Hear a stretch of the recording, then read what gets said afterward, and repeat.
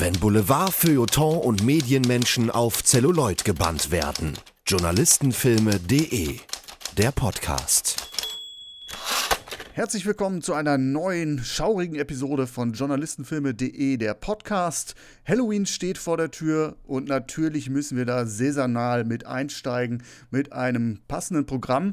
Und ich begrüße heute meinen liebsten Spukgeselle, den David Müller von den NRW-Radios. Hi David, grüß dich. Ja, die Stimme aus der Gruft. Hi Patti. Ja, wenn man sich so unsere bisherigen Podcasts hier bei journalistenfilme.de anhört, das passt auch wirklich so in eine Reihe, ne? Wir hatten ja mal Pontypool besprochen, klassischer Horrorfilm. Mhm. Der Piratensender Powerplay hat auch Horrorzüge. Das war zumindest schrecklich, ja. Genau, also man könnte schon sagen, wir haben da so einen kleinen Faible für Horrorschinken. Ja, und Stand By Me haben wir auch im Herbst, ne? Stand By Me, aber nicht Stand By Me, nee, das haben wir für Mediennomaden aufgezeichnet, ne? Stand By Me haben wir für Mediennomaden, ist ja auch von Stephen King. Genau, also Mediennomaden hatten wir auch durchaus immer wieder mal den einen oder anderen Horroreinschlag. Genau. Ist dir denn schon mal aufgefallen, Horrorfilme, da kommen ziemlich häufig Journalisten vor. Ja. Stimmt, ganz oft in auch wenig charmantem Kontext. Ist immer so ein bisschen der Schmierlappen, über den man sich freut, wenn er umgebracht wird, oder? Da habe ich das Klischee falsch abgespeichert. Ja, ich denke, das ist so nicht verkehrt. Ich kann es natürlich empirisch noch nicht fassen, wie viele Schmierlappen und wie viele Heldenfiguren du im Horrorfilm hast. Aber ich glaube, Journalisten im Horrorfilm, die eignen sich sehr, sehr gut.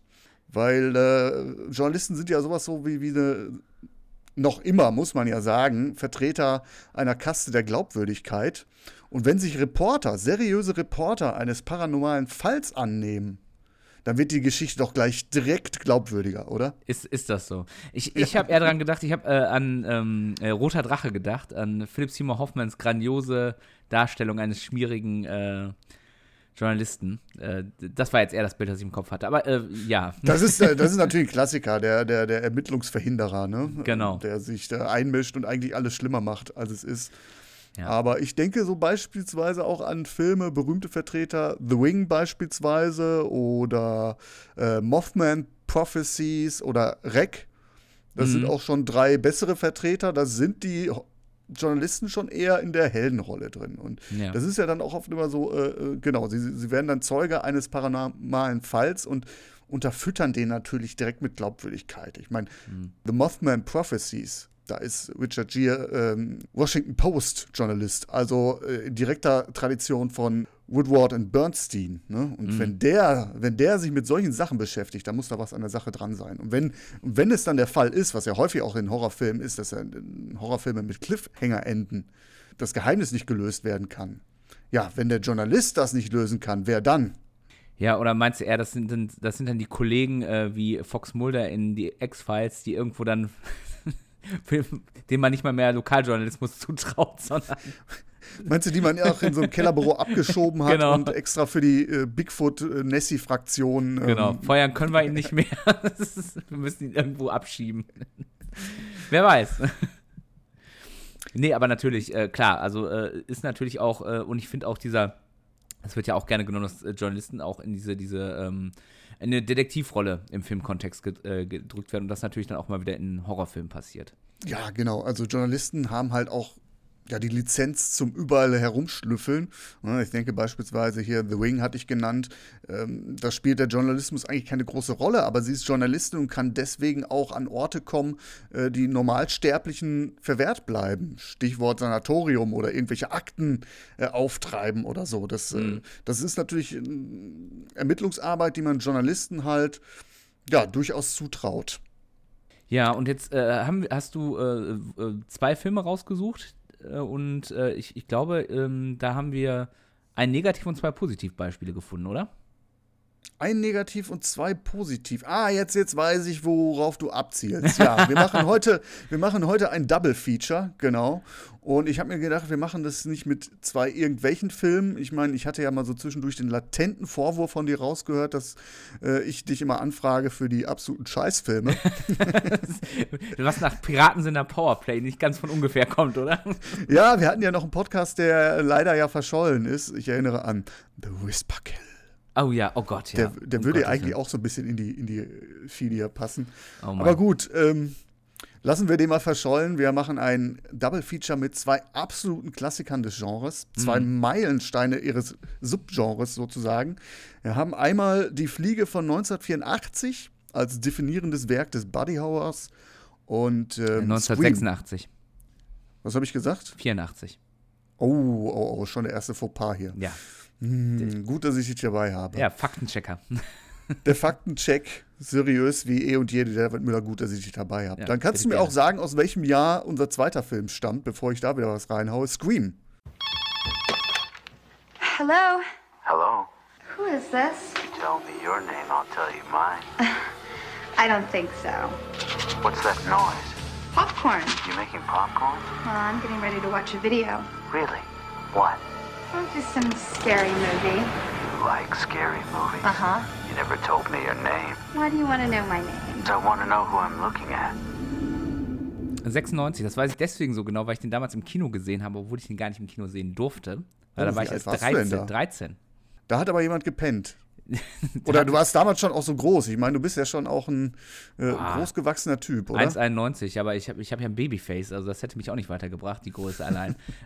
Nee, tatsächlich hatte netterweise damals die Mutter meines besten Freundes für uns Kinokarten besorgt, was sie auch immer damals geritten hat. Ich weiß nicht, ob die uns für irgendwas Dringendes loswerden musste, aus dem Haus schicken musste. Auf jeden Fall hat sie uns die Karten besorgt. Und tatsächlich an der Kasse hat keiner geguckt. Wir sind einfach durchgegangen und haben uns Scream angeguckt, der sich seitdem in mein Gedächtnis gebrannt hat, weil ich ihn so unfassbar gut fand damals im Kino. Genau, ist ja auch eine Wiederbelebung des Slasher-Genres, Ja. so kann man es ja durchaus sagen, die Wes Craven da vorgenommen hat. Ich weiß nicht, ob Scream, ich habe den auch relativ spät erst gesehen, der hatte für mich aber auch immer so einen leichten, ja, den habe ich so als Horrorfilm oft gar nicht ernst genommen vorher. Gerade vielleicht liegt es an der Maske. Oder ist es so ein bisschen auch, dass man den sehr schnell mit der Scream-Reihe durcheinander wirft? Weil die nachher noch metamäßiger wird. Aber wollen wir mit Scream anfangen? Weil da kann ich noch ein paar Sachen zu erzählen. Also warum auch du dieses Gefühl hast, es liegt schlichtweg daran, es ist eine Comedy. Scream ist eine Horror-Comedy.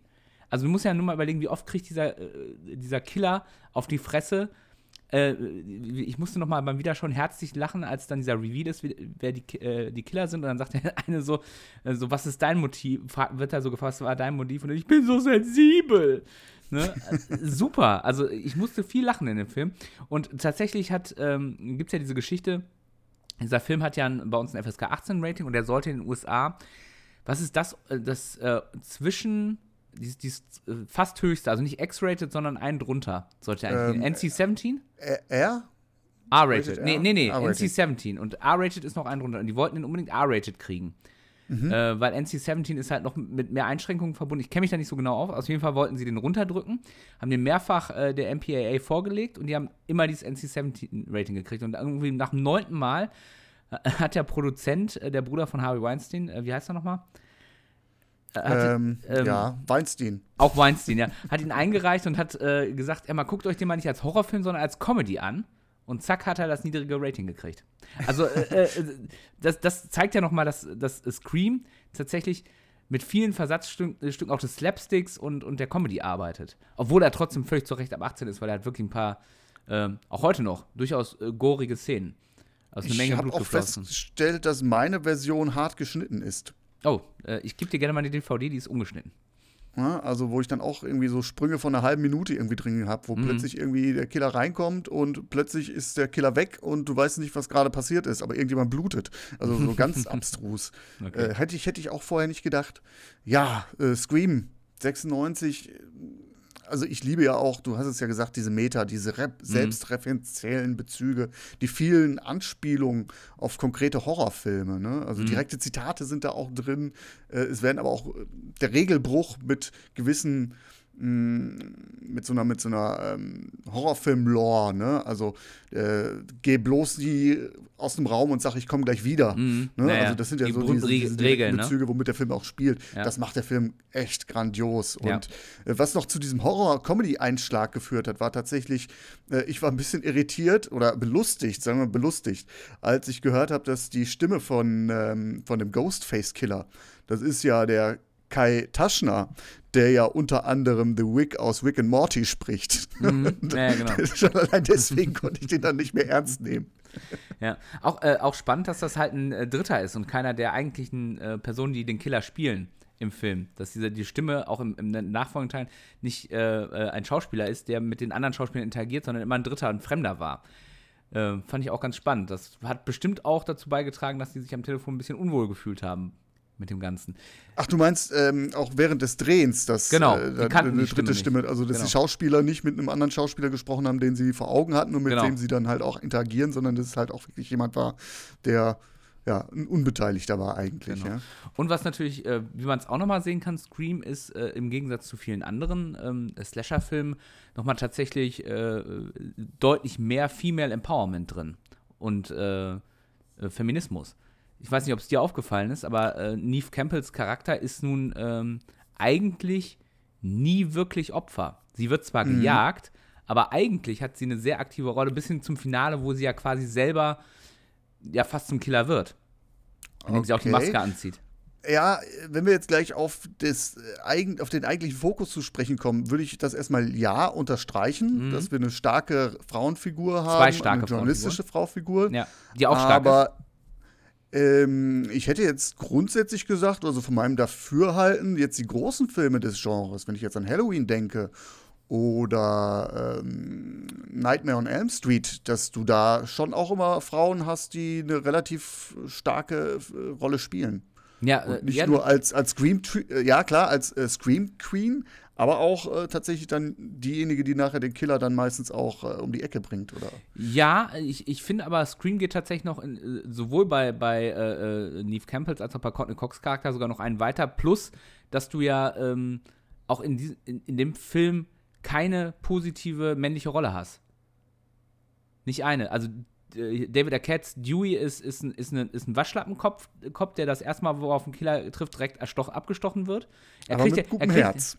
Er kriegt ja noch nicht mal eine richtige Szene mit dem, sondern der kommt einfach die Tür raus und fällt abgestochen um und ist weg aus dem Geschehen. Der Vater verschwindet am Anfang, ist am Ende derjenige, der gerettet wird von seiner Tochter. 2 männliche Killer, die beide sehr weinerlich rüberkommen. Also der selber psychotische Schuldirektor, also am ehesten ist vielleicht noch der Hausmeister, den du kurz siehst. Freddy, du bist nicht gemeint. Die positivste männliche Figur in diesem Film. Gespielt von Wes Craven, ne? Ja, genau, von ihm selber, ja. Das ist auch wieder so dieser Meta-Humor in diesem Film, ja. Genau, er hat dann diesen Pulli von Freddy Krüger an. Und den Hut, genau, ja. Und den Hut, genau. Genau.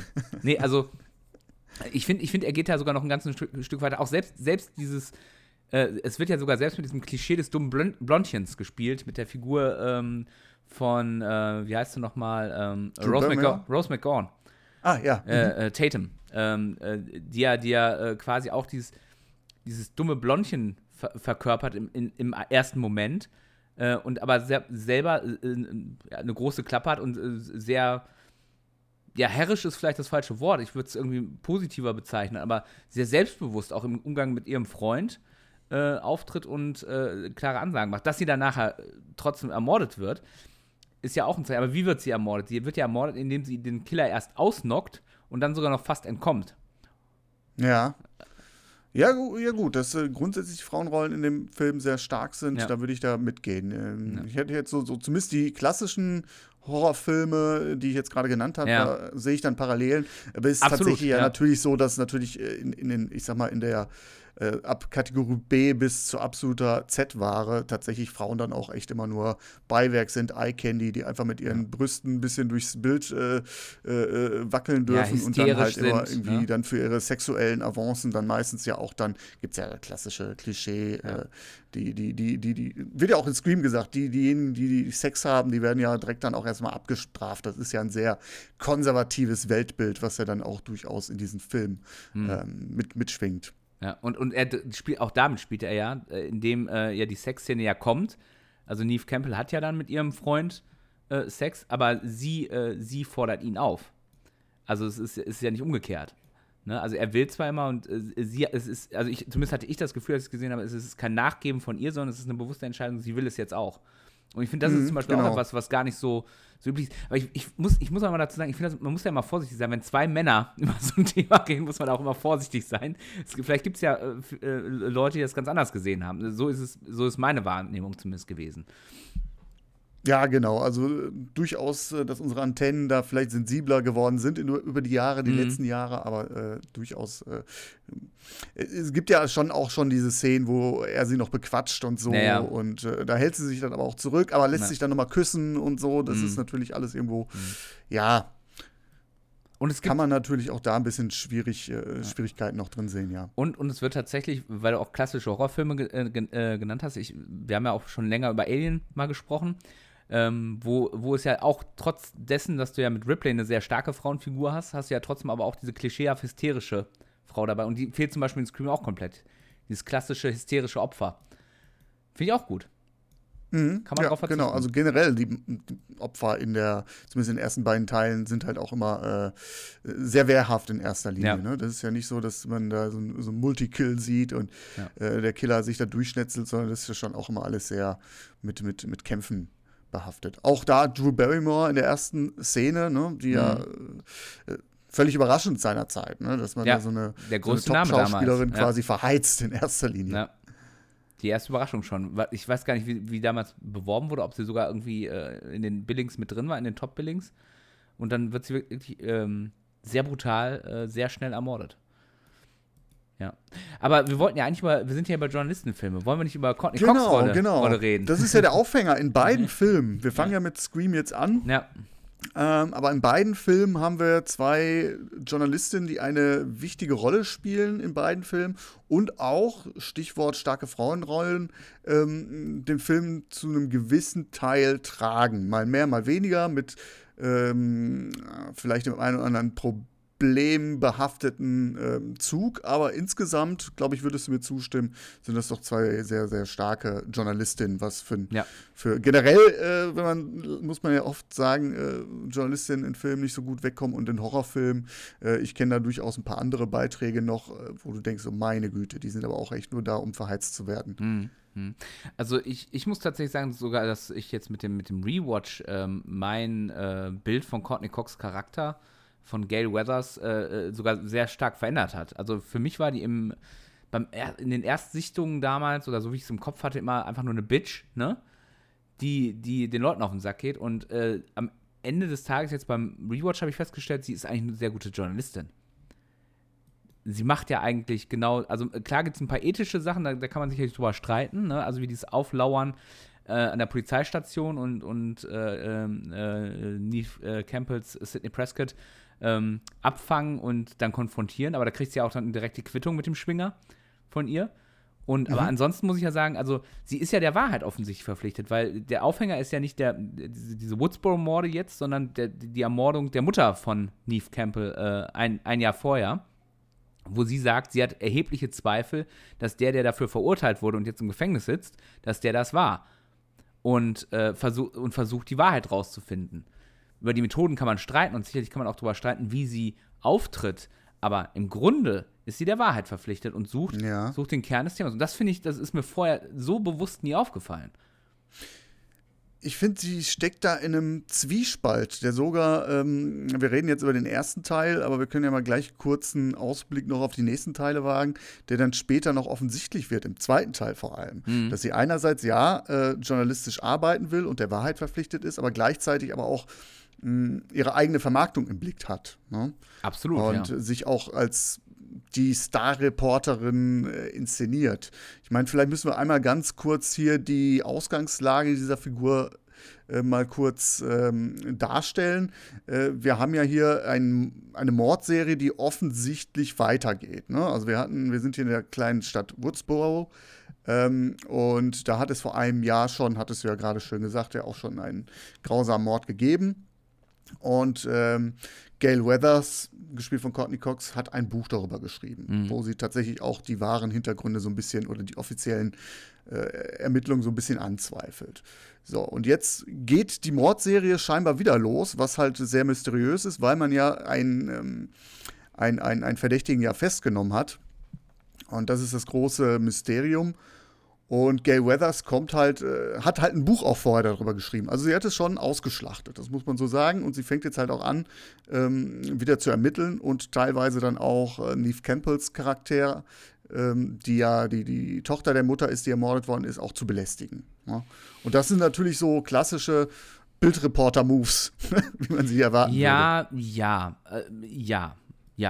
Ja, aber vielleicht 2 Einschränkungen find ich dazu. Also ich finde natürlich einige Sachen moralisch fragwürdig, die sie macht. Auf der anderen Seite muss man natürlich auch mal den Kontext der Medienlandschaft vielleicht berücksichtigen. Ne? Also sie muss sich ja nun, sie ist eine von vielen, Genau. Sie ist ja nicht die Einzige, die diese Methoden benutzt, sondern sie ist. Du hast sofort die Pressemeute wie so eine Schar Geier, die über ja. das kleine Städtchen herfallen. Das Also ist so. der klassische sie ist halt Trope aus US-Filmen. die schon das am besten für sich ausgenutzt hat vorher. Ja. Die auch wirklich dann da hinkommt und dann ist dann beispielsweise die Polizei, die sie erst nicht an Tatort lassen will und dann fragt sie natürlich, wissen Sie nicht, wer ich bin? Ich bin doch die große Star-Autorin. Aber ich meine, ich möchte jetzt keinen Namen nennen, aber auch das habe ich schon bei deutschen Journalisten erlebt. Ja, es geht ja nicht darum, dass es jetzt ein unrealistisches Bild ist, ja. aber das ist jetzt auch nicht, dass das perfekte Bild ist. Nein, natürlich Das ist schon am Anfang, also zumindest, ich meine, das ist ja auch eine Figur, die auch eine Wandlung durchmachen soll und auch dementsprechend nachher auch sich ins Positive dreht. Deswegen muss sie auch vorher auch übersteigert als arrogant, pietätlos. Ne? Sie fragt dann halt Neve Campbells Charakter, wie heißt sie, Sydney? Ja, Sydney Prescott. Interviewt sie und sie ist natürlich überhaupt nicht erbaut, mit ihr zu sprechen, weil sie das Leid ausgeschlachtet hat. Und Nein, vor allem, weil sie ja ihre Aussage anzweifelt. Ne? Also sie hat ja mit ihrer Aussage den vermeintlichen Mörder ihrer Mutter ins Gefängnis gebracht. Und jetzt steht sie jemandem gegenüber, der sagt, also ich glaube dir nicht, dass der es war, während sie davon überzeugt ist. Das ist ja der Konflikt. Plus aber auch, sie baut ihren Erfolg auf dem Leid anderer auf. Ne? Und als sie dann natürlich sagt, so, okay, ich schicke dir ein Exemplar von meinem Buch, das ist natürlich wahrscheinlich der Sauspruch schlechthin in diesem Film. Ja, in ist schon diesem Auftritt von ihr. Ja, klar. Ja, auf der anderen Seite, ich find das insofern auch ganz spannend, dass diese Rolle auch mit einer Frau besetzt wurde. Wie hätte das denn gewirkt, wenn ein Mann das gesagt hätte? Ne? Der dann auch noch am Ende des Tages recht gehabt hätte. Hätte das dann genauso bitchig gewirkt? Frage ich mich wahrscheinlich nicht. Ne? Wäre dann wahrscheinlich so erst in Richtung Roter Drache, Freddy Lounge gegangen. Meinst du? Schwierig.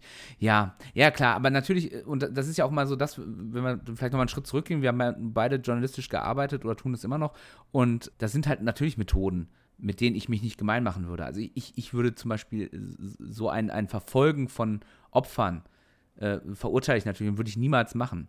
Ne? Und das ist natürlich auch ein Grundkonflikt des Journalismus und dann oft auch eine ethische Frage, die dann Kollegen vielleicht anders beantworten würden als man selber.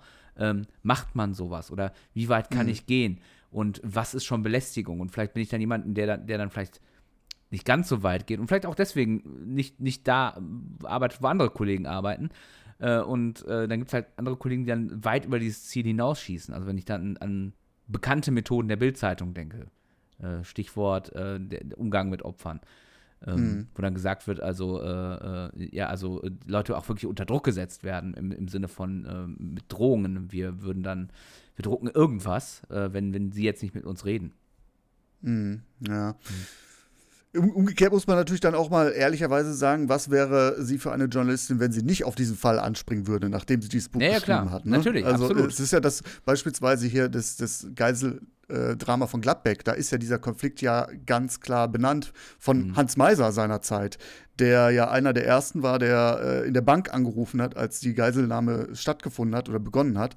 Und der rückblickend sagt so, ja, das ist natürlich absolut vom ethischen Hintergrund Banane, aber was wäre er für ein Journalist, wenn er nicht auf diese Idee gekommen wäre?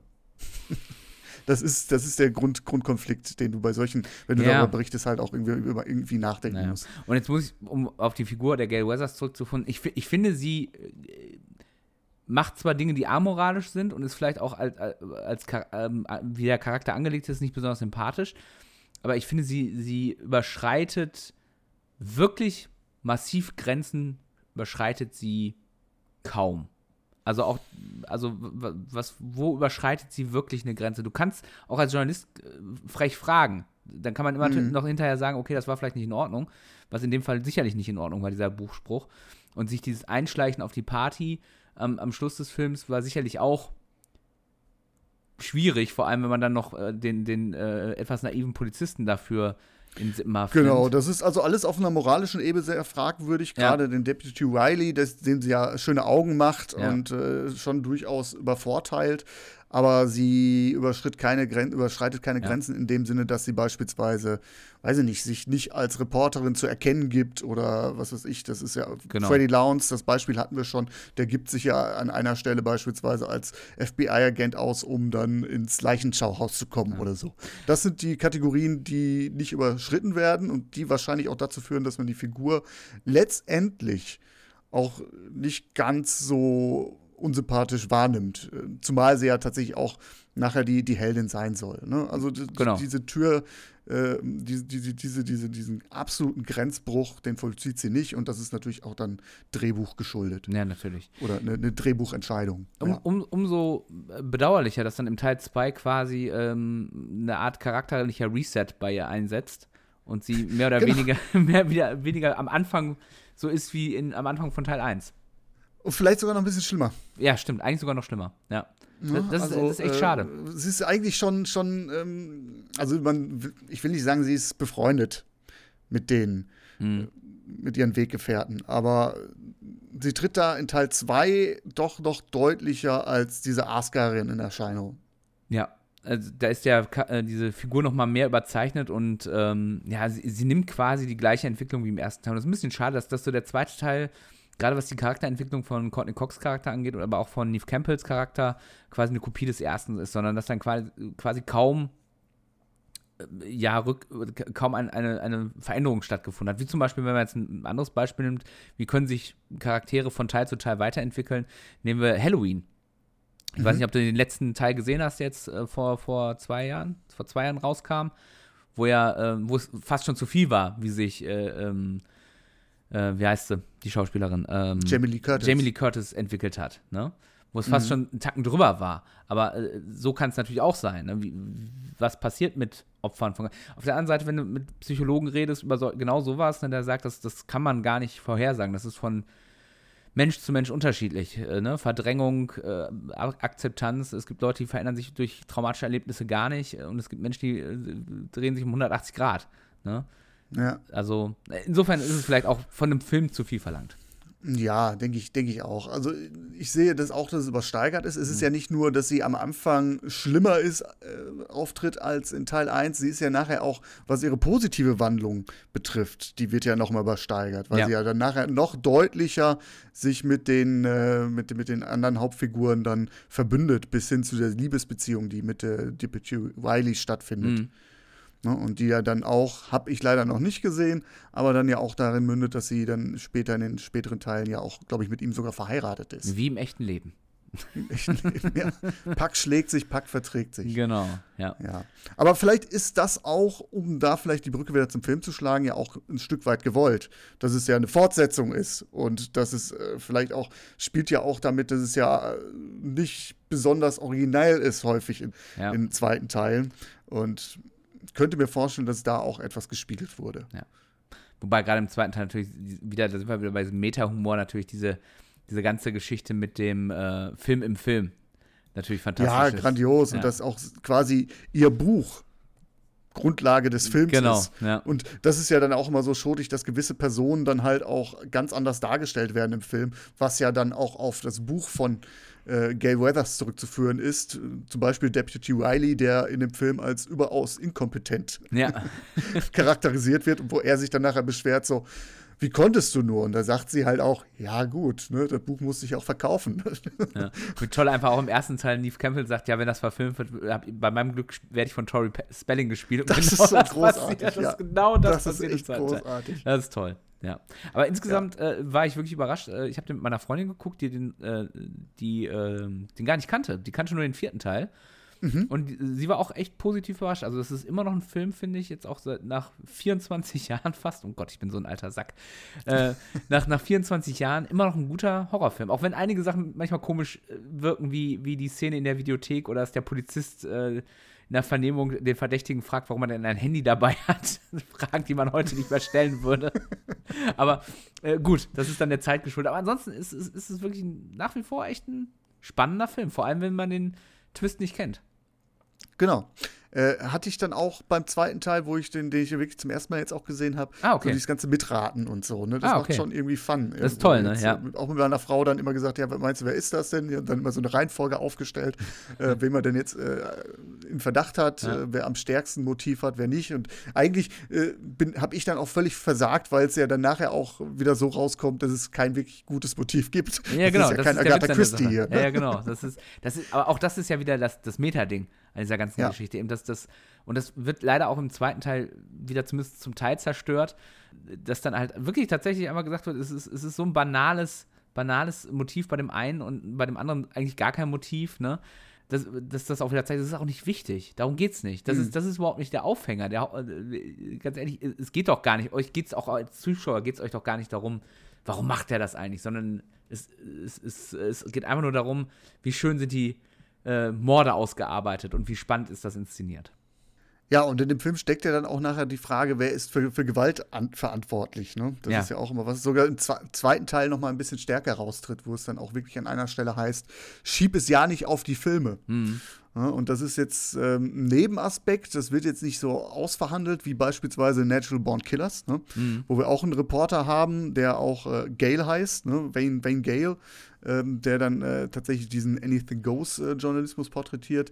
So weit geht der Film dann nicht, aber das ist schon was mitschwingt. Ja, weil es auch diese Bigotterie. Ja, aber es ist ja auch dieses Thema ist ja natürlich auch gerade in den 90ern und auch noch mehr in den 80ern auch nach wie vor und bis heute, inwiefern sind Medien und Medienkonsum für Gewalt verantwortlich? Also, hat sich ein bisschen in Richtung Videospiele verschoben. Genau, aber ich erinnere noch, es gab eine große Diskussion um Pulp Fiction.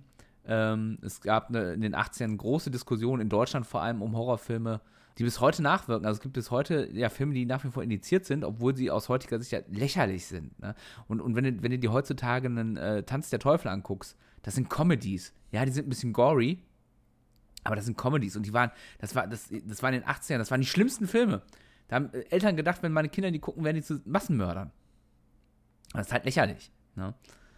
Aber auf der anderen Seite, es gibt ja Untersuchungen, dass gerade bei Videospielen, wenn du viel Gewalt da erlebst und eine gewisse Struktur in dir selbst, also eine gewisse Persönlichkeitsstruktur, dass das Auswirkungen haben kann, Hemmungen abzubauen. Aber ja, das ist das alte Thema. Das alte Thema und auch nur ein Aspekt in der natürlich. Diskussion immer. Ne? Und die Diskussion ist so alt, wie es Medien gibt. Es gab sogar vor 100 Jahren Diskussionen, soll man Kindern Bücher lesen lassen, weil dann gehen die ja nicht mehr raus. Also das ist halt so, das ist kein neues Phänomen, diese Diskussion. Ja. Passt aber tatsächlich dann auch in die Zeit. Ne? Noch so die Videotheken-Ära, die dann noch geschriffen wird. Ja, komische Szene da in der Videothek. Man fühlt sich so, es war auf der einen Seite total Nostalgie und auf der anderen Seite, mein Gott, das gab's. Ja. Ein großer Raum, wo viele Menschen zusammen kommen, um sich Filme physisch auszuleihen. Unglaublich. Ja, vor allem, das ist der Treffpunkt schlechthin in dem Film. Ne? Ja, also genau. Anscheinend ist der ganze Campus da drauf in der Videothek. Ja, aber auf der anderen Seite, wenn ich jetzt zurückblicke an meine Jugend, ne, das war natürlich, Videotheken waren wichtig, ne, weil du bist in der Großstadt aufgewachsen, ich bin auf dem Land aufgewachsen. Auf dem Land hast du nicht so viel, dann kannst du dich halt, entweder triffst du dich irgendwo und säufst oder du triffst dich irgendwo und guckst Filme. Und wo holst du die Filme? In der Videothek. Also, ich kenne das auch aus der Großstadt, beispielsweise die Playstation bei Karstadt Höhle, wo man sich nach der Schule getroffen hat. Ja. Ist so. Wo man dann extra vielleicht auch eine Stunde geschwänzt hat, um der Erste zu sein an der Konsole. Genau. Ja. Oder samstags um 10, da wirklich, wenn der Laden aufmacht, da zu stehen und dann FIFA-Turniere zu zocken. Kann sich heute keiner mehr vorstellen. Das ist völlig bekloppt. Ja, aber so war das damals. So war das damals. Und heute gibt es andere Sachen. There is a limit, even to the imagination. Human teleportation, molecular decimation, breakdown, and reformation is inherently purging. Where our greatest creations meet our deepest fears. Something went wrong, Seth. When you went through, something went wrong. You are about to go beyond that limit. Those weird hairs that were growing out of your back, I had them analyzed. But they were definitely not human. If you saw how scared and angry and desperate he is. I'm sure Typhoid Mary was a very nice person, too, when you saw her socially. No! You're afraid to be destroyed and recreated, aren't you? You're changing, Seth. Everything about you is changing. Oh, no. What's happening to me? Am I dying? Wollen wir zum zweiten Film des Abends gehen? Gehen wir noch mal 10 Jahre zurück. Nochmal 10 Jahre zurück, genau, damit wir uns noch älter fühlen. Ja. Wobei, da war ich, wie alt war ich denn da? 2, 1,5? Ich war 3, ja. Ja, also, Kino war damals wirklich nicht. Und das kannst du mir jetzt auch nicht erzählen. Nee, den habe ich nicht gesehen im Kino. Das war einer so, ich weiß nicht, ob du diese Phase auch so durchgemacht hast, so mit 14, 15, 16. Mit 16 war es schon fast vorbei, wo man sich wo es dann immer da gab es ja noch kein Internet, ne? Und dann so, ja, hast du den Film gesehen? Nein, der ist so brutal. Oh, guck mal hier, ich habe von meinem großen Bruder, der hat mir die Fliege aufgenommen aus dem Fernsehen. Den gucken wir uns jetzt an. Und das war einer dieser Filme, die dann da rumgereicht wurden im Freundeskreis, zusammen mit Aliens zum Beispiel. Ja. Diese und dem ersten Terminator. Wobei, also vieles hast du ja gerade auch gesagt, was sich dann natürlich in der Rückschau, wo du denkst so, boah, ist das lachhaft. Bei der Fliege, muss ich sagen, auch heute noch, da geht mir echt ein Schauer über den Rücken. Ja, das ist aus nach wie vor wirklich verschiedensten gut. Gründen. Ja, das ist wirklich gut. Ich meine, jetzt bin ich sowieso sehr anfällig für Body Horror. Das ist so eine der Horror-Genres, die mir wirklich auch nahe gehen, die ich unangenehm finde. Also, wenn sich Körper verändern. Wenn Körper mutieren, also das finde ich auch in das Ding wirklich unangenehm. Aktuelles Beispiel, die Farbe aus dem All, da gibt es eine wirklich sehr fiese Szene. Also das ist sowas, das ist das, was mich so im Inneren, ja, negativ bewegt. So auch intendiert, ich meine, das spielt ja auch dann die Angst vor körperlichen Veränderungen, Krebs und so eine Rolle beispielsweise. Absolut, oder ist es eher auch nur der Ekelfaktor? Ich finde, das funktioniert beides. Ja, absolut, ja.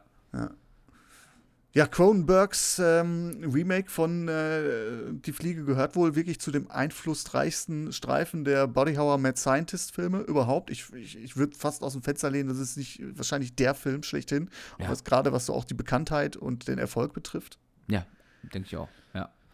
Vor allem, wir haben den ja zusammen geguckt, was mich wirklich nochmal fasziniert hat, wie gut der in den Effekten gealtert ist. Also das sieht ja immer noch widerlich und verdammt echt aus. Also diese Szene, wo dem einen der Arm gebrochen wird, mit diesem offenen Bruch, oder diese Szene, wo er sich die Fingernägel abpellt, oder die Szene, wo ihm die Zähne aus dem Mund fallen, das Ohr abfällt, das sieht einfach großartig aus. Ne? Ja, und da ist dann, man will ja nicht so viel schimpfen auf moderne Technik, aber Practical Effects, die, wenn gut ausgeführt sind besser als jede Computeranimation. Und das ist ja auch ein sehr, sehr schönes Beispiel, weil du jetzt gerade die Farbe aus dem All genannt hast. Da gibt es ja auch schöne Practical Effects. Ja. Und die sind die absolute Stärke in dem Film. Ja. Es gibt aber auch Szenen, die sind computergeneriert und da merkst du so, nee, da ist der Zauber dann wieder weg. Ja, weil es auch, wenn du Computereffekte gut machen willst, dann sind die inzwischen so teuer, dass sich so eine Produktion wie die Farbe aus dem All kann sich das einfach nicht leisten. Ne? Ja, okay. Ja, oder nimm ein anderes Beispiel, wo es auch schön, wenn auch wenige Practical Effects gibt, so The Void. Der, ich glaube, war der nicht sogar Kickstarter finanziert? Das ist halt auch so ein bisschen Lovecraft-Horror-mäßig. Was auch sehr schön, ein, zwei sehr schöne Szenen gibt, wo einfach mit viel Liebe zum Detail diese Monster im Halbdunkeln gemacht wurden. Das ist einfach, was immer noch wirkt. Und wenn ich jetzt so rückblickend gucke, was sind denn die Filme auch so, die mit Computereffekten sehr gut gealtert sind, das sind die halt auch viel noch auf Practical Effects gesetzt haben, wie in Herr der Ringe, wie mein Paradebeispiel ist immer Hellboy 2, die Goldene Armee, die für mich eigentlich so die perfekte Mischung aus Practical und CGI ist. Also gerade diese Szene auf dem Goblin-Markt, wo du wirklich die komplette Mischung hast aus Kostüm. Verkleidung anhaben. Genau, wo du wirklich Kostüm hast, aber auch zwischendurch immer wieder kleine Figürchen, die computeranimiert sind. Diese Mischung funktioniert halt fantastisch. Ne? Ja. Also, was ich wahnsinnig stark an der Fliege finde, ist halt, dass, wenn du jetzt mal einfach dir den Stoff anguckst, hinter dieser Verfilmung. Ja. Das ist eigentlich die Steilvorlage für absoluten Trash. Mit Gütesiegel B bis C. Du denkst an das Original mit Vincent Price. Ja, auch ein sehr, sehr charmanter Film, wo aber tatsächlich dann irgendjemand einen Fliegenkopf irgendwie trägt und das wirklich mehr als ein Hauch von Trash durch den Film weht. Aber dass dieser Film einer der ernstzunehmenden Horrorstreifen überhaupt ist, das ist echt krass. So. Ja. Und, ich führe das halt einmal aufs Budget zurück, das muss man auch sagen, für einen Horrorfilm 15 Millionen zu dem Zeitpunkt ist sehr, sehr üppig. Das stimmt, ja. Und gleichzeitig aber auch, dass es dem Film gelingt, eine dramaturgisch dichte Geschichte zu erzählen, die nicht nur auf Verängstigung aus ist, sondern auch so einen Hauch von Herzschmerz verspürt. Ja, aber das ist ja auch wieder die Stärke eben, dass die Charaktere einfach gut geschrieben sind. Ne? Also zumindest die beiden Hauptcharaktere, über den Chef von Gina Davis kann man noch streiten. Der ist zumindest total Psychopath angelegt. Gut, wenn das die Intention war, dann ist das okay. Aber nee, ich finde gerade Gina Davis als auch Jeff Goldblum sind einfach sehr gute Schauspieler, die sehr solide Rollen an die Hand gekriegt haben. Und dann passt das halt einfach. Ne? Das und eine wunderbare Chemie an den Tag legen, die auch zu dem Zeitpunkt sich lieben gelernt haben. Ja, und ich glaube, und was natürlich ein unfassbarer Einfluss ist, und das darf man wirklich nicht unterschätzen, David Cronenberg ist einfach auch ein fantastisch guter Regisseur, der sehr, sehr viele, sehr, sehr gute Filme gemacht hat. Eben, und gerade auch zu der Zeit schon sehr, sehr viele gute Filme gemacht hat. Videodrome ist nach wie vor ein fantastischer Film, der vielleicht noch ein bisschen zu durchgeknallt ist, genauso wie Scanners. Ne? Aber die Fliege dann vielleicht so aus dieser Entwicklung heraus sein Meisterwerk ist. Ne? Aber der hat danach auch Sachen gemacht wie, gut, man kann über Naked Lunch streiten, ich finde ihn nach wie vor fantastisch, aber gerade so aus seinem Spätwerk History of Violence oder Tödliche Versprechen sind einfach fantastisch gute Filme. Das stimmt wohl, ja. Dem manchmal die Empathie fehlt, das ist vielleicht noch was anderes, was bei der Fliege tatsächlich nicht der Fall ist, der schafft das mal. Manchmal fehlt Cronenberg so ein bisschen die Empathie für seine Figuren. Aber dass du nachher wirklich auch ein Feeling hast für die fieseste Stubenfliege der Welt, das ist schon krass. Ja, also man hat wirklich Mitleid mit einem mutierten Monster, der auch noch selbst schuld dran ist, weil er eigentlich dumm gehandelt hat. Das stimmt wohl. Das ist echt, wenn ich darüber nachdenke, das ist echt schon ein verdammt guter Trick. Ja. Und was mir witzigerweise, wir haben den zusammen, du hattest den in den Raum geworfen und da habe ich die ganze Zeit so gerattert, da kamen Journalisten drin vor. Echt? Ich hatte es komplett nicht mehr auf dem Schirm. Ja, in erster Linie ist der Journalismus da auch echt nur eine Randnotiz, ne? Ja, dachten wir. Und dann haben wir ja sehr ausführlich über eine Sache diskutiert. Ja. Also dachten wir, ich meine, mit dem Blinkwinkel, den ich habe, kann ich mich auch an Kleinigkeiten aufhängen, sagen wir mal so. Ja. Wenn man objektiv drauf guckt, dann hat der Journalismus hier auch wirklich keine große Rolle. Es sind wirklich 2, 3 Nebenaspekte, wo ich aber denke, da kann man drüber diskutieren, weil sie ja ein gewisses Journalismusbild vermitteln. Aber worum geht's, um das vielleicht mal ganz kurz abzuholen? Also, dass wir einen Wissenschaftler haben, der an einem Verfahren zur Teleportation forscht und das mächtig nicht schief geht, das ist wahrscheinlich Common Sense. Wichtig für uns ist, dass er kurz vor seinem Durchbruch die Journalistin Veronica kennenlernt, gespielt von Gina Davis. Nicht nur kennenlernt, sondern lieben lernt. Und ich glaube, mir ist nicht ganz so klar, sie lernen sich auf einer Messe kennen, auf einer Wissenschaftsmesse. Und ihm ist da nicht so ganz klar, mit wem er da anbandelt. Und er nimmt sie mit nach Hause, diese Frau, sie flirten so ein bisschen und er hat aber tatsächlich so einen Geltungsdrang, um einfach mal mit jemandem darüber zu reden, was er da eigentlich macht und führt halt vor, wie er leblose Materie teleportiert und Veronica, die Journalistin, zückt dann ein Aufnahmegerät und ihm wird auf einmal klar, oh, da habe ich mir eine Journalistin ins Haus geholt. Er sagt so, bitte schreibt da noch nicht drüber, ich bin noch nicht so weit. Ich will nämlich nicht nur leblose Materie bewegen, sondern ich will auch organische Materie von A nach B teleportieren. Und bitte bleib diskret. Im Gegenzug darfst du die Experimente hier dokumentieren und am Ende das Buch schreiben. Da haben wir es wieder, das Autorenmotiv, was wir auch bei Gail Weathers haben. Das ist so die Geschichte mit dem journalistischen Blickwinkel. Darf ich da vielleicht schon, das ist schon der erste Punkt gefallen, warum Jeff Goldblums Charakter am Ende ein ziemlicher Volltrottel ist. Jetzt mal ohne Scheiß, stell dir mal vor, du kannst leblose Materie teleportieren. Du wärst instant der reichste Mann der Welt. Stell dir mal vor, du könntest sämtliche Güter, die nicht leben, was nahezu alle Güter sind, außer aus dem Sklavenhandel vielleicht und wenn es um Schweine geht. Aber du könntest theoretisch, du könntest jedes Produkt, die neuen iPhones, die werden in allen Läden teleportiert. Da muss kein LKW mehr fahren, da muss kein Flugzeug mehr fliegen, da muss kein Schiff mehr fahren. Wie geil wäre das bitte? Und er so, gut, dass du damals noch kein iPhone hattest, das lassen wir jetzt mal außer Acht. Völlig egal, aber dass der dann da sitzt und sagt, ja, das ist doch Kacke, das ist doch nichts. Alter, du wärst instant der reichste Mensch der Welt. Und er sieht es nicht. Ja, aber dann hast du diesen wissenschaftlichen Ruhm. Darum geht es ihm doch eigentlich. Als ob irgendjemand sagt, wenn er das vorstellt. Stell dir das mal vor. Kommst so, ich kann Sachen teleportieren und kommt dann, ja, aber die sind ja alle tot. Also, das ist auch nicht so geil, ne? Guck mal, da hinten eine süße Katze im Internet. Also, sorry, das funktioniert, also, das ist aber auch so ein Argument, das nicht zieht, ne? Ja, wenn ich das mit dem Erfinder aus Gremlins vergleiche, der da irgendwie einen Aschenbecher hat, wo du eine Zahnbürste drin hast, ist das schon potenziell eine Erfindung, die du aufschlachten könntest. Absolut, ey. Oh, der Hund will rein. Ja, lass ihn doch rein. Ja, lass ich. Hallo Hund. Ich nehme gerade was auf. Jetzt kackt er mir wahrscheinlich wieder in die Bude. So, wo war ich stehen geblieben? Ja.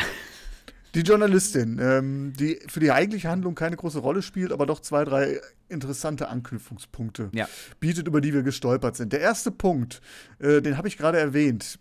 Richtlinie 4.1, Presserat, Grundsätze der Recherche. Journalisten geben sich grundsätzlich zu erkennen. Ja. Hat sie das Tut sie nicht. Hat sie nicht. Das ist unsere Interpretation. Er kann es auch einfach nur verbaselt hatten, so wie wir Jeff Goldblums Charakter kennen. Kann das auch einfach nur das ist ja das, was sie ja nachher sagt. Du hättest doch wissen müssen, dass ich nicht irgendwie eine Frau bin, die da irgendwie auf ein Date aus ist, sondern tatsächlich auch ein berufliches Interesse verfolge. Ja, also es kann ja durchaus sein, dass sie im Dialog erwähnt hat, dass sie Journalistin ist und er hat es einfach nur verbaselt, zu verstehen, dass sie über ihn schreiben möchte. Auch das kann durchaus sein. Das hört man nicht. Das hört man nicht, ja, aber man kann es. Also ich finde, ihr das aufs Brot zu schmieren, schwierig. Aber ja, natürlich hätte sie es vielleicht deutlicher sagen müssen, als sie gemerkt hat, dass der Jeff vielleicht nicht der cleverste ist. Ja, und dann spätestens erst mit dem Aufnahmegerät, was sie zückt, ist vielleicht ein bisschen spät. Ja, auf der anderen Seite, sie verwendet es ja nicht. Also insofern finde ich es jetzt, kann man ihr das nicht vorwerfen. Ja, gut, aber auch nur, weil dann eine persönliche Bindung nachher entsteht. Ne? Das ist, ja gut, hätte Fahrradkette. Genau, ja, also ich finde, sie benimmt sich da nicht amoralisch. Ja. Buch statt Story. Wenn du jetzt in der Situation gewesen wärst und könntest darüber berichten, du hast ja gerade gesagt, so, das ist doch die geilste Erfindung aller Zeiten. Müsstest du dann nicht auch darüber berichten? War schwierige Situation. Also die Frage ist natürlich, wie berichtest du darüber? Ich würde jetzt nicht hingehen und sagen, die und die Firma, Seth Brundle arbeitet gerade an in dem Haus, an dieser Erfindung für die und die Firma, sondern ich hätte natürlich, es ist schwierig. Wie berichtet man über sowas? Ja, also ich hätte vermutlich darüber berichtet, weil es einfach von unfassbarem Interesse für die Allgemeinheit ist.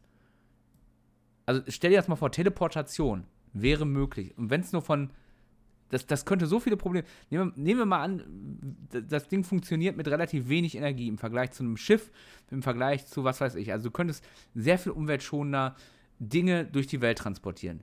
Deutlich umweltschonender. Dann gibt es da ein derart großes öffentliches Interesse, da musst du eigentlich drüber berichten.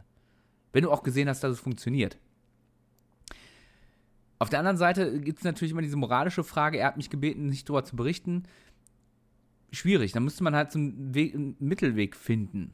Dann muss man vielleicht auch mit jemand anderem sprechen als ihm. Er sagt ja auch ganz deutlich, dass er im Auftrag einer Firma arbeitet. Dann muss man vielleicht auch mal andere Sagt er das? Das habe ich jetzt gar nicht so auf dem Schirm, ja. Genau, er sagt, also egal was ich hier mache, am Ende gehört das der und der Firma.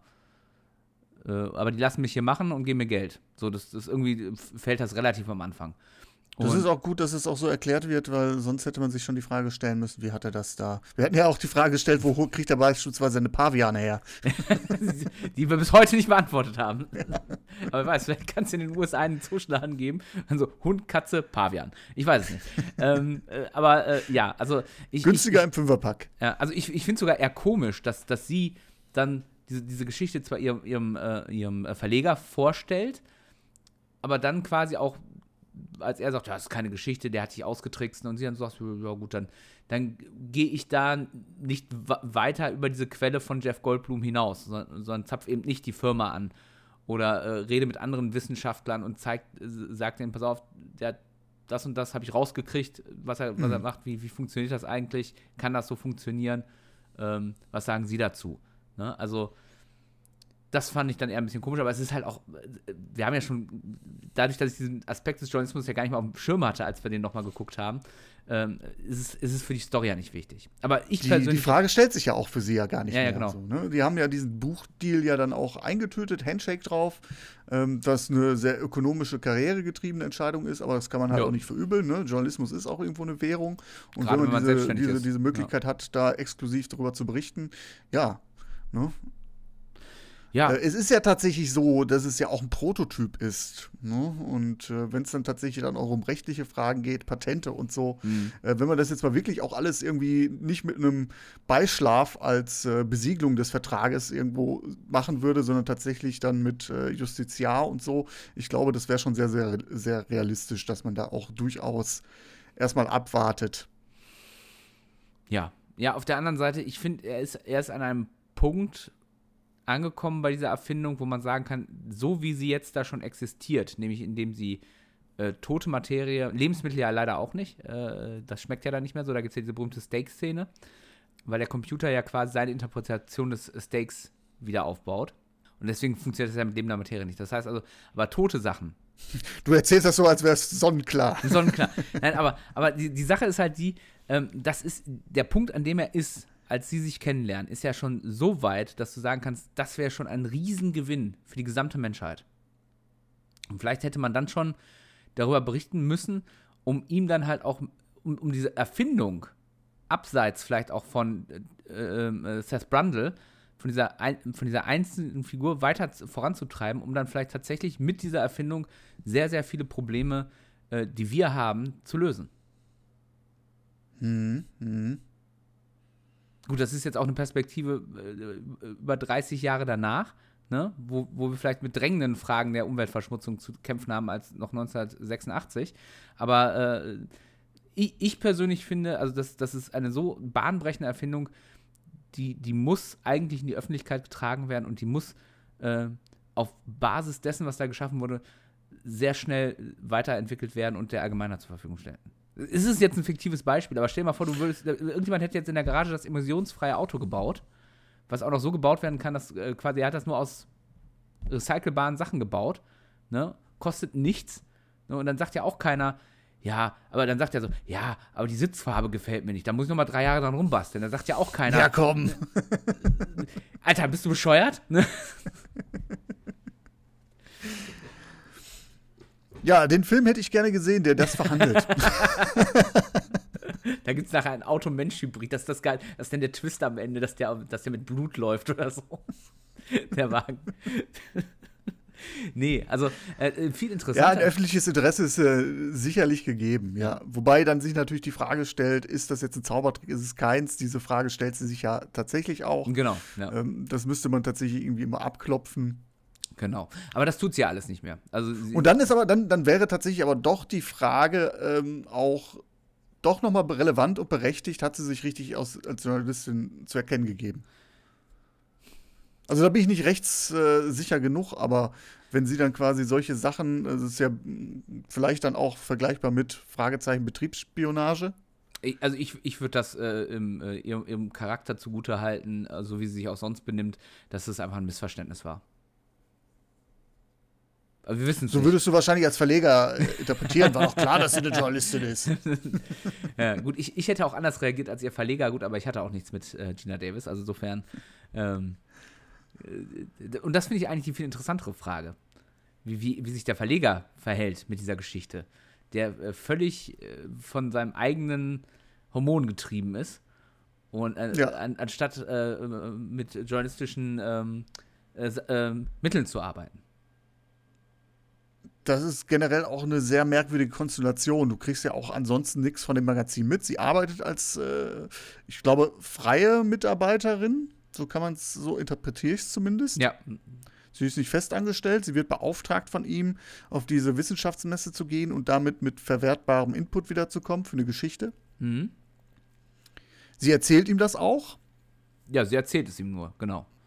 Genau, sie erzählt es ihm auch, um ihn vielleicht so ein bisschen eifersüchtig zu machen. Gleichzeitig aber auch hat sie natürlich auch so eine Pflicht, Auskunft zu geben, was ist jetzt eigentlich dabei rausgekommen. Und er nimmt es erstmal gar nicht für voll.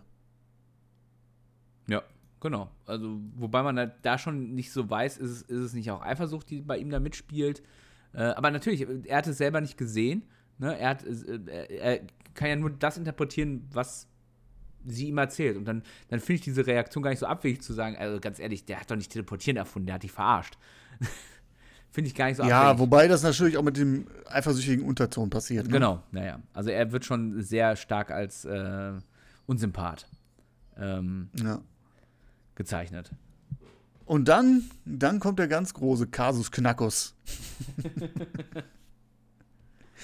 Es ist nämlich so, dass sich ja beide ineinander verlieben, Gina Davis und Jeff Goldblum, und die Eifersucht übermannt Stethis Bruenis, heißt der, glaube ich, ne? Gespielt von, habe ich es jetzt auf dem Schirm? John Getz. John Getz, genau. Typische 80er-Jahre-Rolle übrigens, ne? Ja, so irgendwie. Vollbart. Ja, aber auch so, wenn ich jetzt so zum Beispiel an Ghostbusters denke, da gibt es halt immer diesen Arschloch-Typen. Ja. Schnöselig, unbelehrbar, übergriffig. So einer ist der tatsächlich. Ja. Diese berühmte Rolle, zu dumm für den Job, den er eigentlich hat, findest du ja immer wieder. Also ich denke da immer, mein Paradebeispiel ist da der Polizeikapitän aus Stirb langsam. Und die findest du halt immer wieder. Diese Leute, wo du da sitzt und denkst so, Alter, so dumm kann der gar nicht sein. Hatte ich letztens nochmal, als ich 7 nochmal geguckt habe, wie dumm der Charakter eigentlich handelt von Brad Pitt. Wie ist der Polizist geworden? Und vor allem dann auch mit so einem Fall beauftragt worden. Der handelt völlig irrational. Vor allem aus dem Berufshaus irrational. Und das ist bei John Getz Charakter in Die Fliege genauso. Der arbeitet völlig irrational. Ja, und nutzt seine Machtposition aus. Auch das noch, ja. Ja, also im Sinne von, er versucht sie ja wirklich mit diesen zu erpressen. Ja, alles kann man nicht sagen. Ja, okay, da kommt es nämlich tatsächlich, sie bekommt irgendwann zu Seth Brundle nach Hause einen Umschlag, an sie adressiert, sie macht's auf und was sieht sie? Auf einmal hat der Verleger doch Interesse an der Geschichte und sie sieht einen Prototyp von einem Magazin, eine Vorabausgabe, Titelseite, Seth Brundle, genau das, was du eigentlich gefordert hast. Verändern wir damit die Welt, ein Genie, das die Welt verändert oder irgendwie sowas, sinngemäß steht da drauf. Und sie stellt fest, okay, er hat jetzt tatsächlich die Geschichte, die sie eigentlich zurückhalten wollte. Und das ist die Erpressung, dann quasi jetzt schon in Eigenregie aufgeschrieben und zumindest vorab gedruckt. Mhm. Absolut, ja. Und da ist uns dann doch noch mal eine rechtliche Diskussion irgendwo. Da haben wir relativ lange drüber gesprochen. Ja, das hat mich erstaunt, dass man sich dann da so drüber diskutieren kann. Also was heißt diskutieren? Wir waren ja eigentlich sehr einer Meinung, dass das, was der damit gemacht hat, eigentlich nicht in Ordnung ist. Ja, aus moralischen Gesichtspunkten auf jeden Fall. Aber wie ist die rechtliche Handhabe? Ja. Gibt es ein Urheberrecht auf Recherchen? Das war so die Frage, die mir in den Kopf gekommen ist. Ich meine, letztendlich hat er sehr beauftragt, was Verwertbares mitzubringen. Und ist er dann befugt, die Recherchen, diese Unterlagen zu verwerten? Mhm. Und wir haben keine Lösung gefunden. Hast du denn jetzt inzwischen eine Lösung gefunden? Ich bin doch dran. Ich werde es wahrscheinlich nachträglich mal einschneiden. Ich habe tatsächlich Kontakt aufgenommen. Ich hoffe, die Frage ist nicht zu abstrus gewesen. Habe da eine Kollegin gefunden, die sich da etwas auskennt, sich aber da auch noch mal ein bisschen schlau machen musste. Zumal sie da jetzt auch nur fürs deutsche Recht sprechen kann. Aber ich habe tatsächlich eine Rechtsanwältin mal dazu befragt. Ich bin gespannt, was dann auf der Rechnung von ihr steht. Genau. Ich sagte auch, ich weiß nicht, ob das nicht vielleicht zu Banane ist, was ich hier aufwerfe, aber sie schrieb, nee, alles gut. Das ist ja schon eine sehr nerdige Frage, so waren ihre Worte. aber durchaus eine relevante Frage. Habe ich mich nicht ganz so blöd gefühlt danach. Sehr schön. Ja. Ich hoffe jetzt nicht wirklich, dass die komplette Kanzlei da jetzt beauftragt ist und seit 2 Wochen dran ist und ich tatsächlich irgendwie da. Ich stelle mir so eine ganze Etage vor, die Tag und Nacht an dieser Frage arbeitet. Ich glaube, Rechtsschutzversicherung übernimmt sowas nicht. Sehr schön, sehr schön. Also wie gesagt, liebe Hörerinnen, liebe Hörer, ich bin da dran. Sollte es da zu was geben, dann werdet ihr gleich nochmal einen kleinen Einspieler hören. Wenn nicht, müssen wir dumm sterben. Ja, dann ist das so. Es ist ja auch ein völlig fiktives Beispiel jetzt erstmal. Ja, also ich glaube, die ganze Geschichte, wie wir jetzt gerade die Fliege behandelt haben, das ist schon sehr, sehr hypothetisch. Ja. Aber sehr, sehr spaßig, wie ich finde. Ja, fand ich auch sehr schön. Gute Nachrichten an dieser Stelle, wir müssen nicht dumm sterben, zumindest sterben wir ein bisschen weiser. Ich habe nämlich tatsächlich eine juristische Einordnung zur Sachlage erhalten. Johanna hat sich nach einem kleinen Twitter-Aufruf bereit erklärt, den Fall zu bewerten, wohl wissend, dass es sich hier um einen konstruierten Präzedenzfall handelt und wir an dieser Stelle, das sagte ich ja gerade schon, eigentlich US-Recht betrachten müssen. Aber wir machen ja auch nur Spaß, der ein bisschen ernst geworden ist. Von daher bin ich ja froh um jeden Input. Ja, Johanna sagt, für eine Beurteilung ist vor allem eine Frage zentral. Durfte der Verleger, Auftraggeber, Ex-Freund der Journalistin ihre Recherchen für eine eigene Berichterstattung verwenden? Das müssen wir natürlich anhand ihrer Reaktion verneinen, denn sie hat zum Zeitpunkt des Vorfalls ja gar keine Interesse mehr an einer frühzeitigen Veröffentlichung.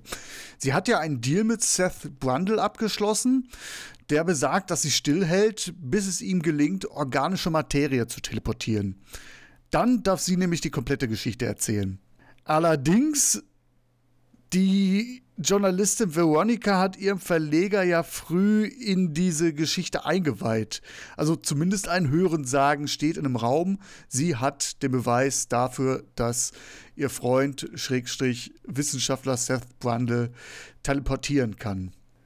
Ob jetzt weitere Notizen oder Aufnahmen verwendet wurden, das hingegen bleibt offen. Der Film zeigt zumindest, dass Veronica die Experimente mit einer Kamera begleitet hat. Ob der Verleger Stethes jetzt diese Bilder gesehen hat, wird im Film nicht gesagt. Es wäre durchaus möglich. Für Johanna liegt jetzt hier die Krux. Für die Beantwortung spielt nämlich insbesondere eine Rolle, was Stethes denn hier genau verwendet hat. Ich zitiere: Verwendet der Auftraggeber lediglich die von der Journalistin recherchierten Fakten und berichtet über diese mit eigenen Worten, sollte dem jedenfalls kein Urheberrecht entgegenstehen. An Tatsachen, die sich tatsächlich zugetragen haben, hat niemand ein Urheberrecht. Anders wäre es allenfalls, wenn die Journalistin diese Fakten schon auf eine Weise zusammengestellt, angeordnet und beschrieben hat, dass darin schon ein eigenständiges, schöpferisches Werk gesehen werden kann.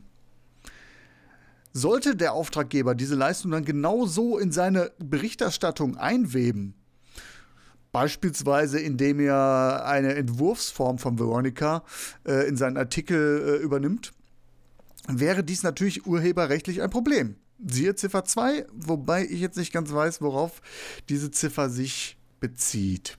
Dies scheint mir aber, so schreibt Johanna, fernliegend. Solange sich der Auftraggeber also nur bei den recherchierten Fakten bedient, sollten seiner Berichterstattung keine urheberrechtlichen Probleme entgegenstehen. Also ich ordne, bevor wir weiter übergehen, in die nächste Detailfrage kurz ein. Also wenn Stethes, so verstehe ich Johanna, nun also auf Grundlage der Fakten, sprich der Erzählung von Veronica, einen Artikel schreibt aus eigener Feder, wäre dies also kein Diebstahl im Sinne des Urheberrechts. Man müsste aber tatsächlich die Frage aufwerfen, was Stethes für ein Journalist wäre, wenn er sich rein auf Hörensagen beruft. Für diese Geschichte müsste man nämlich annehmen, dass ein guter Journalist eine Reihe von Recherchen anstellt, mit diversen Experten spricht, fragt, wie funktioniert das Ganze, ist das überhaupt möglich, und mindestens Seth Brundle oder das Unternehmen, das hinter seiner Arbeit steht, anfragt für eine Stellungnahme. Da wir jetzt den Inhalt des Artikels nicht kennen, können wir die Qualität jetzt nicht beurteilen und die möglichen Recherchestränge, die aufgenommen worden sind. Aber wir dürfen annehmen, dass Deathis keinen Kontakt zu Brundle pflegt. Also man sieht es zumindest nicht in dem Film. Zumindest sehen wir an einer Stelle, dass Veronica konkret Aufnahmen macht. Sie begleitet ja die Experimente von Brundle mit der Kamera. Jetzt wäre es natürlich denkbar, dass Veronica irgendwo ihre Notizen zu der Geschichte hinterlassen hat, abgelegt hat und Stethis diese Bilder gesehen hat. Jetzt, wenn er sich nur darauf beruft, das Gesehene zu beschreiben, sind wir wieder bei der Frage, Urheberrecht ja oder nein, dann wäre es ja mit einem klaren Nein, was den Verstoß betrifft, zu beantworten. Sollte er dieses urheberrechtliche geschützte Material, jetzt zitiere ich die Johanna wieder, verwenden, denken wir an von ihr hergestellte Fotos, Ton- oder Filmaufnahmen, stellt sich in einem zweiten Schritt tatsächlich die Frage nach dem Vertragsverhältnis zwischen Journalistin und Auftraggeber. Es kommt dann darauf an, ob die Journalistin dem Auftraggeber vertraglich die Nutzungsrechte an ihrem Material eingeräumt hat. Aha, also vielleicht doch nicht so einfach die Videoaufnahmen betrachten und daraus zitieren. Bei Vorliegen eines richtigen Arbeitsverhältnisses wäre hiervon wohl auszugehen. Arbeitgeber lassen sich regelmäßig die Nutzungsrechte an den in der Arbeitszeit erstellten Arbeitserzeugnissen einräumen. War die Journalistin hingegen als freie Journalistin unterwegs, kommt es tatsächlich auf die individuelle Vereinbarung zwischen den beiden an. Grundsätzlich würde ich in diesem Fall aber davon ausgehen, dass man als freie Journalistin oder als freie Journalisten erstmal nur das fertige Werk bzw. den fertigen Artikel schuldet, nicht aber die Herausgabe sämtlichen Materials, was man im Vorfeld recherchiert hat. Aber das ist, wie gesagt, eine Frage der individuellen Vereinbarung. Ja, soweit die Einschätzung von Johanna. Zu dem Vertragsverhältnis können wir natürlich auch nur Vermutungen anstellen. Ich hatte ja schon im Gespräch mit dem David den Verdacht geäußert, dass sie als freie Journalistin unterwegs ist. Und da gibt es ja vom kompletten Vertrag, den man mit dem Auftraggeber schließt, bis hin zu Handshake, wir machen das und am Ende wird eine Rechnung gestellt. Ja, alle denkbaren Varianten, so dass wir wirklich hier nackt dastehen. Und wie gesagt, wir wissen ja auch nicht, worauf sich Stethis bezieht. Von daher sind wir nur teils schlauer, wobei ich jetzt richtig klasse fand, was Johanna hier eigentlich alles aufgedröselt hat. Und vielleicht kann ich auch die eine oder andere Info daraus jetzt auch für mich herausziehen. Wie gesagt, für eine abschließende Beurteilung fehlen uns eine ganze Reihe von Parametern. Wir können nur Vermutungen anstellen. Kurz, es ist scheiße kompliziert, aber ja sowieso nur ein Gedankenspiel. Ich hoffe, für einen kleinen Haareffekt oder Schmunzler hat es an dieser Stelle gereicht. Ich danke dir, Johanna, dass du dich dieser Geschichte angenommen hast. Ich hoffe, es hat ein wenig Spaß gemacht, über diese nerdige Causa nachzudenken. Ich hatte auf jeden Fall großen Spaß daran. Und vielen Dank auch an Thomas von Schöner Denken, der den Kontakt zu Johanna vermittelt hat. Und nun weiter im Text. Also, mein Appell ist nur, wenn ihr eine Erfindung macht und ihr denkt, oh, da könnte die ganze Menschheit von profitieren und es ist nicht, was weiß ich, ein Aschenbecher mit einer Zahnbürste drin. Wobei, das finde ich richtig gut. So direkt nach dem Rauchen direkt die Zähne putzen. Mit der Asche am besten noch. das ist dann auch noch wiederverwertet. Oh Mann. Ja, die Asche wird zu Zahnpasta produziert. Das wiederum wäre eine gute Erfindung, wenn noch so viele Leute rauchen würden. So viele rauchen ja nicht mehr. Es werden ja immer weniger Raucher. Das ist ja vielleicht was man der Tabakindustrie an die Hand geben könnte. Als Marketingkniff. Okay. Ja, so viel zu moralischen Fragen. Wie gesagt, also wenn euch mal irgendwie eine Erfindung unterkommt, ihr nicht wisst, wohin damit, wie ihr es vermarkten sollt, meldet euch bei uns. Wir schreiben gerne drüber, schreiben Bücher, wenn was bei rumkommt. Auch wenn es nur Teleportation von lebloser Materie ist.